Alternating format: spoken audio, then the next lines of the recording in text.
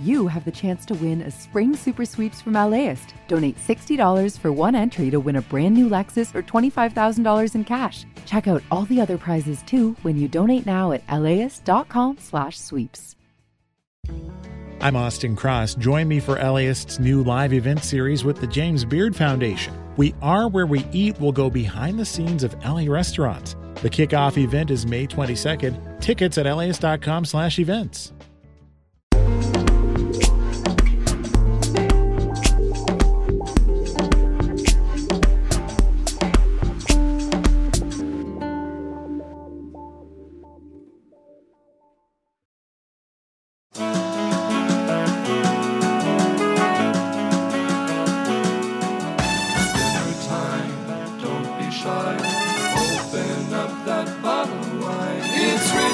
Famous Food Podcast.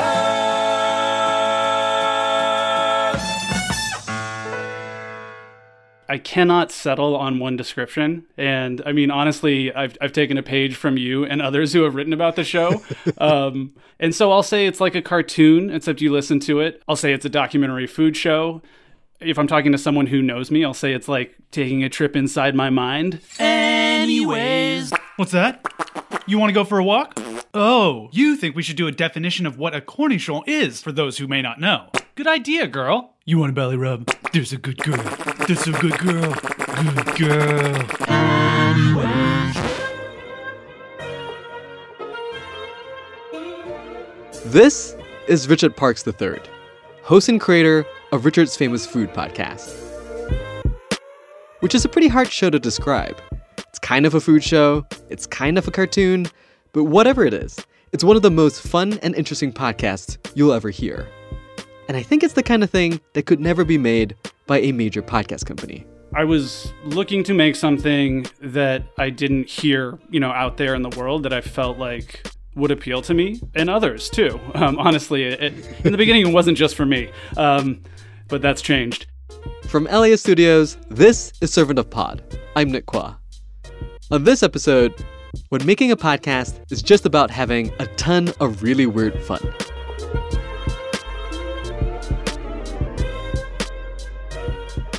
At its core, Richard's Famous Food Podcast is a food documentary. Every episode tackles a different food subject, whether it's wine, truffles, or bone broth. But what you get isn't a simple accounting of a history, or a profile, or anything like that. You get wild tangents, weird fictional characters, and a lot of zany energy. The narrative doesn't necessarily follow a linear path, and storylines don't always see themselves through. But honestly, the sum of it is completely entertaining.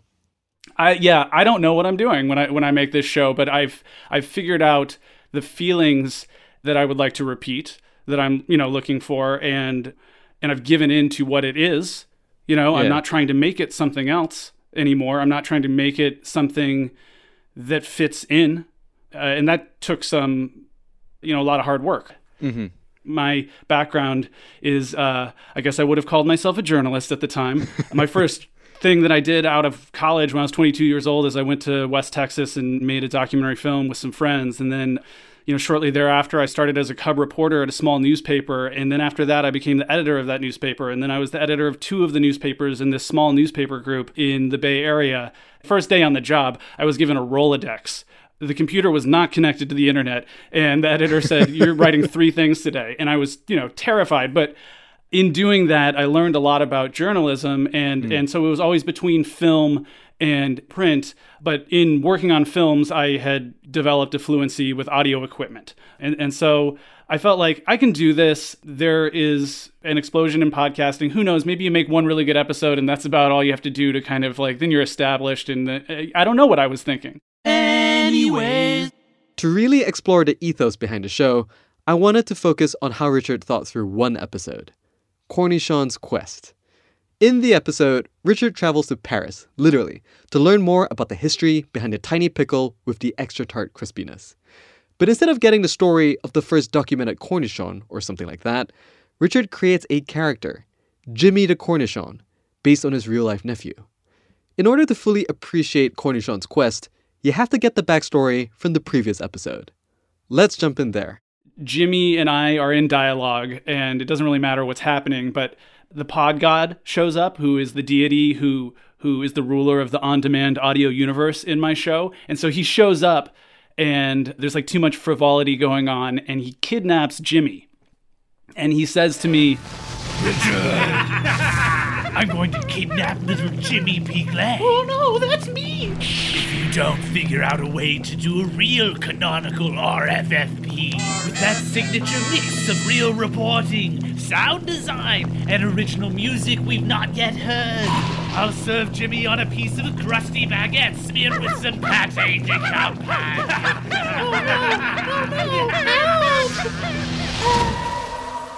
So that's what preceded the episode. Another thing that I think about in storytelling, and particularly where it pertains to the sort of more whimsical aspects of my show and the characters, is something that I think William Saroyan said. I'm probably going to bowdlerize all of this. I hope that people are looking this up and finding that I'm very much wrong. But somebody said, and I think it was William Saroyan, all of storytelling is just get the cat up the tree and then get the cat back down the tree. That's a story. And so I had this trip planned to France, a rare European vacation, first time in 20 years.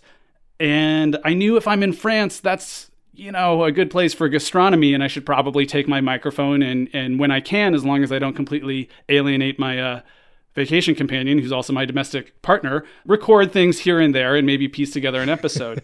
So the episode that precedes Cornichon Quest is me getting the cat up the tree and just saying, you're going to go to France, you're going to have to do something, because France is the birthplace of gastronomy, of modern gastronomy and sort of Western, continental food.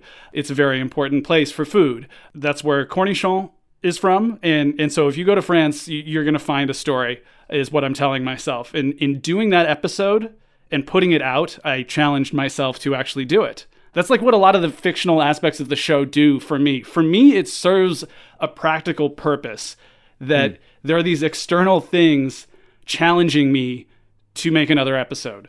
Because to be perfectly honest, every single time I make an episode, I think about never making an episode again, because it takes a lot of work, and it takes me, as joyful as it is, it's also psychologically demanding. I am not exaggerating. Every time I make an episode, I wonder if it will be the last time.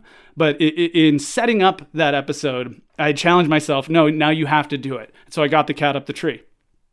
And so, one of the more interesting aspects about that sort of episode, after you're sort of trying to find a cat in the tree, to stick the metaphor, is like you do kind of commit to this gonzo bit. Like you go to the street and you ask people, like, where's the pickle, right?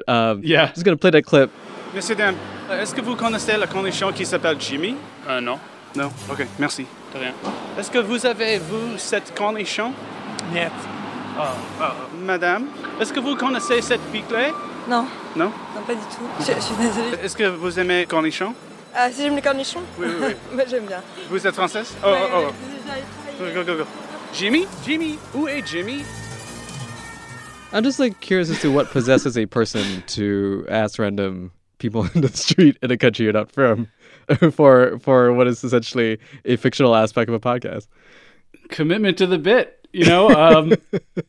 Look, I am willing to make myself look ridiculous to fulfill things and create moments that you're not going to hear anywhere else. I care about it that much. I love it that much. And I am willing to go down to the banks of the Seine River, where I literally was recording that. And I asked people in my broken French, where is Jimmy? Have you heard of Jimmy the Cornichon? Sounded like somebody responded in Russian.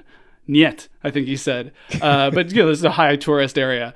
So I knew I wanted to create some moments. I guess in that episode in particular, that's one of the episodes where, as a host and as a quote unquote reporter, I am a little bit more in character than I normally am, because I've written for newspapers, as I said, and I've written about news for the New York Times. And when I go interview for my show, I mean, obviously the topic is a little bit different, but generally I operate the same way as I always have. If I'm making a movie, if I'm getting quotes for an article. And I think it's that early experience as a journalist in a small town when I was 22 and they didn't even give us the internet. You have to go hit the pavement. And it's the most mortifying thing ever to do for the first time, to pick up the phone and call someone, or to go approach someone on the street or to go chase a fire engine and talk to people, it's scary. But like, I think that it's probably that experience that I'm reminded of when I hear that tape. And I just knew that I wanted to get some reactions. Yeah, does that excuse it? I don't think so. Est-ce que vous aimez le cornichon? Oui, c'est bon les cornichons. J'adore ça. Oui. Les cornichons, oui, bien sûr. Because here, it's not just an obscure pickle. It's a point of national pride. Une importante chose pour France, oui. Ah oui, oui. Ah ben, les cornichons, c'est très français. En France, on aime tous les cornichons. I think you have cornichon in every French house. And like Ludo, everybody knows what makes a good cornichon. Ah ben, il faut qu'ils soient frais dans le frigo. Tout petit, c'est les meilleurs. La texture, elle est croquante. Craquant, like crunchy, yeah. Croquant. Et croquant surtout. As a pickle-obsessed podcast host whose logo is a mustachio piqué, I feel right at home. Est-ce que je peux donner vous mes cartes? Oui, oui. Ok, c'est moi, D'accord. mais comme un cornichon. C'est le logo de ma podcast. D'accord. Oui. Ah, super. But I'm not here to network. I'm here to find Jimmy, the most special cornichon in the world. And I hear if you're looking for cornichon in Paris, the place to be is Maille. Le meilleur cornichon. Ah ben, c'est la marque Maille. Je préfère ceux de chez Maille. You will find your happiness there, I think. It sounds like a lot of what was driving you creatively with the podcast is sort of this frustration with conventions a little bit. Wondering if the podcast is kind of like your way of working through a couple of those like frustrations. I mean, I'm cowed by the excellence of conventions, you know, that I see pulled off in other shows or, you know, in things that I really like. A lot of podcasts I really like, I don't necessarily take inspiration from because I'm worried that I can't pull it off or I can't do it, especially on my own. I don't know. But I do have a very fraught relationship with convention, and I always have, but I think that sort of manifested itself differently in like the 19-year-old me than it does in the 38-year-old me, you know, who makes this show. Because you can't just like sit down at the piano and be like, I'm going to make amazing music, but like, I don't need notes. I don't need chords, you know, like I don't need to like hit these keys. I'll just bang on the lid. That's not really how it works. I think you have to have a reverence when you're approaching a form that takes a lot of expertise, like a storytelling podcast, which I really still kind of am holding on to the belief that maybe my show still is. And I think you have to like love it, but you want to play with it because you're a little bit self-conscious when you're doing it, you know? Maybe because you don't think you can pull it off, or maybe when you do it, it doesn't come off, you know, it doesn't ring true. And so what does ring true? And I think a lot of my show is also, it's sitting here working, you know, for days and weeks on end, on like sort of the sound side of things, and these feelings of like self-doubt, and you know, I think it comes from working alone, you know, which you're always working alone when you're editing, and so all these things they're just based on my own personal experiences. That's all you have when you're alone here working. You're a monk. You're alone. You know. So it feels like the way you use these characters, they're essentially plot devices that carry out ideas about the stuff that you're reporting on. Yeah. So how do you make the choice of creating a character within the context of any given episode? I think generally it is about that relationship to convention. I know at some point that I'm going to have to define what, you know, the topic of my show is, but I start to feel self-conscious about, you know, I'm going on too long here and it's too dry, and it's there's got to be another way to do this. How can I do this convention or this cliche in a way that only I can do? What are my ideas? And how do I serve what I'm doing in the whole piece by doing that? If I can kind of do all those things, then I've honored, I think, the convention of other shows and storytelling in general by doing the convention, but I've brought it into the world of my show, made it something that you will only hear on my show. And hopefully I've put a smile on your face. You know, if I can do those things, then I've checked every box. And I don't always do it. I try to only do it when it serves the story.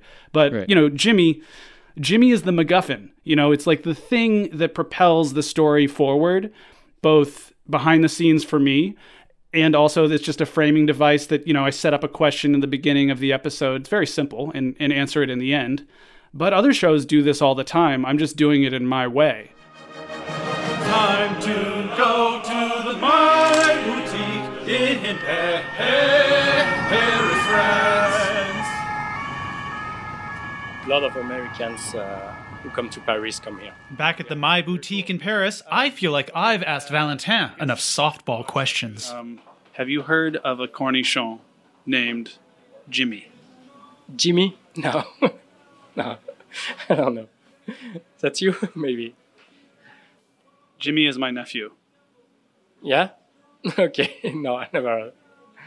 So you don't know where he is? No. I don't understand, actually.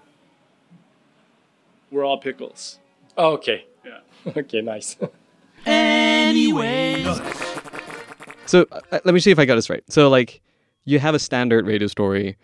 Let's say it's about a pickle, right? And then the thing about a way normal radio stories conduct itself is that it's sometimes very slow. It has to find excuses to get you interested as the listener, whether it's a news hook or something like that. But within your context, it sounds like you can just create a cartoon and lay it over, and it would serve the same machinery of getting the sort of journalistic part forward. Does that sound right? I think that's absolutely right.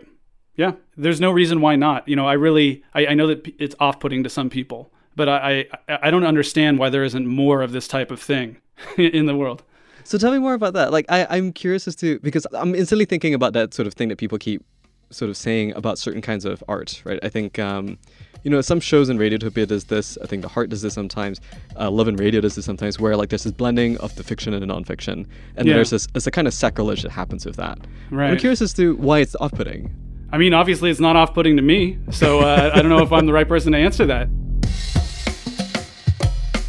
More on cornichons in a minute.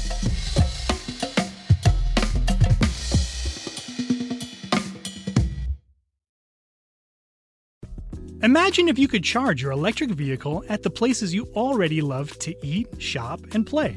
Whether you're at the movies, on your weekly grocery trip, or running errands at your local mall, Volta EV charging stations are built around your day-to-day and located in your community and nationwide. All you have to do is check in, plug in, and go about your day. It's EV charging made convenient. Download the Volta app to find your new favorite place to charge.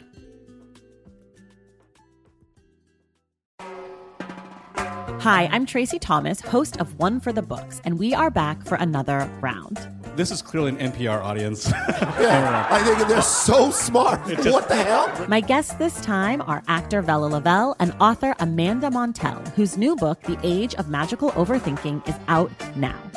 Join us on May 15th at the Crawford Family Forum for book talk, trivia, and hot takes. Tickets can be found at laist.com/events. Let's get back to that cornichon episode. Fed up with Valentin's question dodging, I take my search to a smaller Parisian culinary store, J'ai de Tout. Et je cherche l'histoire. Du cornichon? Oui. I share a snack with the lady behind the counter. Peut-être je vais ouvrir ça maintenant. Et on croque un cornichon? Oui. Ah ouais, c'est super. Okay. Ça, c'est une bonne idée. Enchanté. Enchanté. And then uncover an alarming truth about the contemporary cornichon. Nos cornichons, on en a deux types. Because here, she tells me, as everywhere, there are two types of cornichon. Those made in France, and there are not many of those, and then the ones made in India.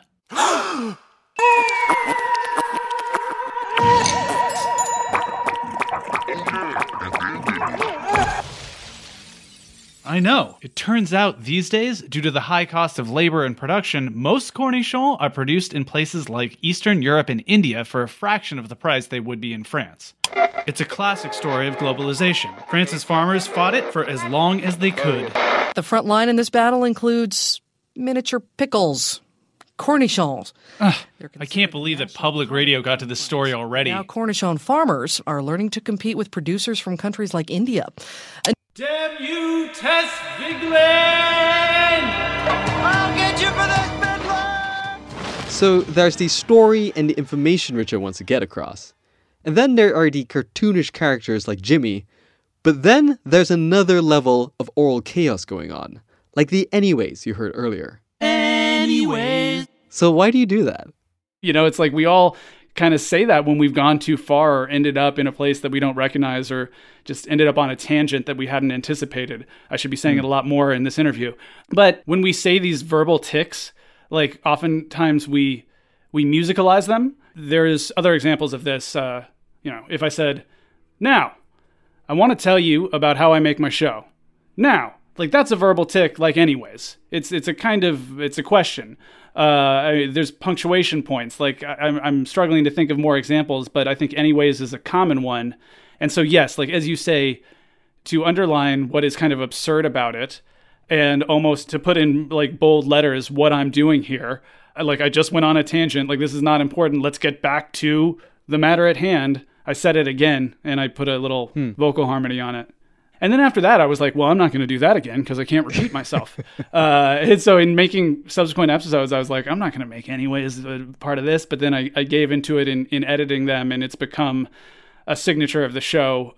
I call it a catchphrase because there are a lot of them, but they're not catchphrases. They're just normal words said differently in a way that I say them on the show, typically in silly musical ways, like podcast and actually and anyways. And these are things that, to take a cue from music, what they would call in opera a leitmotif. God, I'm just like talking about opera and Orson Welles. Someone smack this guy. Well, I'm back from France. Empty-handed. Empty house. No Jimmy. Empty fridge. Let's see what we got here. Got some sauerkraut, homemade yogurt, rye starter. Cornichon, of course. Guess I might as well. Uncle Richie? Jimmy! I didn't want to disturb you while you're making your podcast. Woodcast? Yeah. As much as there is a frustration with convention and sort of like the formality of a lot of the medium, there's also, it seems like I hear like a frustration with the industrialization and capitalism in general. Really? And my understanding of you, at least through this conversation and from what I've heard on the show and from what I've read, you seem like an artist at heart, like one of the rare, real diehard ones. And I'm curious as to what your relationship is with the notion of like the marketplace, as you call it, and the notion of like what's been happening to podcasting more generally. I mean, I don't know. I mean, I have a job, right? And I make my money, and it's sort of like the situation with the show right now is like the monks do in Buddhism. It's like chop wood, carry water. It's like you gotta, or like the monks that make cheese in Kentucky. It's and beer. Like you gotta sell that stuff, and then you keep the monastery clean and you meditate, and because the whole point is to meditate on God or whatever, And if art or a passion project food podcast also falls into that same category in terms of the reasons for doing it and how it is outside of the marketplace, then, I mean, I'm lucky that I am able to make it at all, right? Because it fulfills me. But I disagree with, I've talked to people who, have jobs in podcasting and stuff, and, there's this notion that like, oh, it's an art project, and as long as you can do it at all, like, that's it. Just think of it like that. And I just disagree with that. I think that obviously what's going on in podcasting overall, and you've talked about it on this show, I've listened to this show, and there's been discussion about this, and I kind of can sense where you fall on this a little bit, and maybe we do think the same way about certain things. I mean, I'm like worried that it's not friendly to creators, of course, and in ways that are historic and endemic, certainly in America. I mean, my father is a musician. He came up through the greatest time in the music industry, when, as he likes to say, the sale of record albums were second only in America to the sale of legal drugs in terms of the money, the economy. In the late 60s, that was the case, I guess. I mean, anyway, he says that. And, and I know things from him about, how contracts are written and how when you get money back on an album that you made that you owe the record company for making, you don't get it all. You get a percentage of it. And it's a percentage of a percentage because of things like the breakage clause in record albums, which still exists. Breakage is something that was established when the technology was Bakelite, which was this stuff that would, smash, if you weren't careful with a box of Bakelite records, 78s, they would break. And so they had this clause, the record company did, they reserved 10% to cover the cost of reproducing those albums. That's called breakage. Breakage is still in digital contracts today. Like that's nuts. What are we talking about? Vinyl fixed that problem, in the 40s or whatever. So I'm familiar with how the industry is unfriendly to the artist. This is nothing new, but I would hope that there would be some room, for different kinds of business models in podcasting than the ones we have now, where ads are sold on a CPM basis, per 1,000 impressions. Or there are these like, what I call the podcast Medici, and it's like if the podcast Medici sort of blesses you, then that's another way forward, or public media. But I think that a lot of public media organizations are looking at what they're doing. Why have we been doing podcasting? What's coming back? At the end of the day, all of these places are businesses, right? But I think it takes creativity on the business side to figure out how shows like mine and a lot of other shows that are independent right now will survive or be sustainable or come out more, which they have to. I can't make this show every week. I mean, I would if I could. One last question, just to wrap it up. What are you listening to right now? Oh, yeah. That's right. I knew this. I should have. You knew this was coming. And I did not. In terms of podcasts, we're talking podcasts, right? Okay. I mean, I really like A Woman's Smile, but like, do you know that show? I do, but talk to me about that. Last year, actually, after you wrote about my show, obviously, it was like all of a sudden I heard from a lot of people about my show, and I kept on hearing in the same breath about A Woman's Smile and Have You Heard George's podcast? And A Woman's Smile is just aggressively strange. The world is filled with different beliefs, cultures, people, but one thing is unclear. Where do we go when we die? What is there beyond when we cross over? Is there anybody in the sky? Today we'll be talking about these things and more. I'm Patty. And I'm Lorelei. And this is A Woman's Smile explores the paranormal. And completely fictional. But then there was even an episode that I was listening to a while ago that I think was from the second season where there was a series of ads, like as if there were like 3 mid-roll ads, in a normal podcast. But like, I think 2 of them, I'm pretty sure were fake. And I think one of them was real. And I was like, oh, I got to use that. Like, I really liked that. It's very bizarre in an off-putting but somewhat charming way. And it's like that kind of thing where like if you put it on, like you do not know what's going to happen or where you're going to be taken. The first episode I listened to, I had to pull over the car. I was laughing so hard 5 minutes in, but then I was like deeply disturbed like 5 minutes later. And so I appreciate the effort to make something like that. Richard, thanks so much for doing the show. I really appreciate it. Thank you for all of your thoughtful questions and for all you've done to bring attention to this weird little show. I appreciate it so much.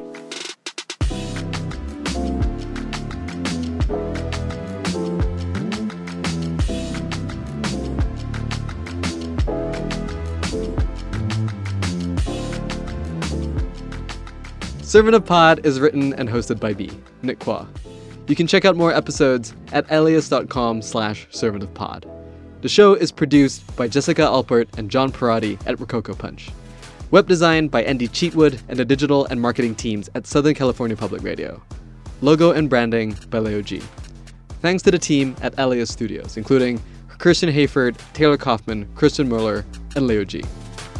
Servant of Pod is a production of Alias Studios.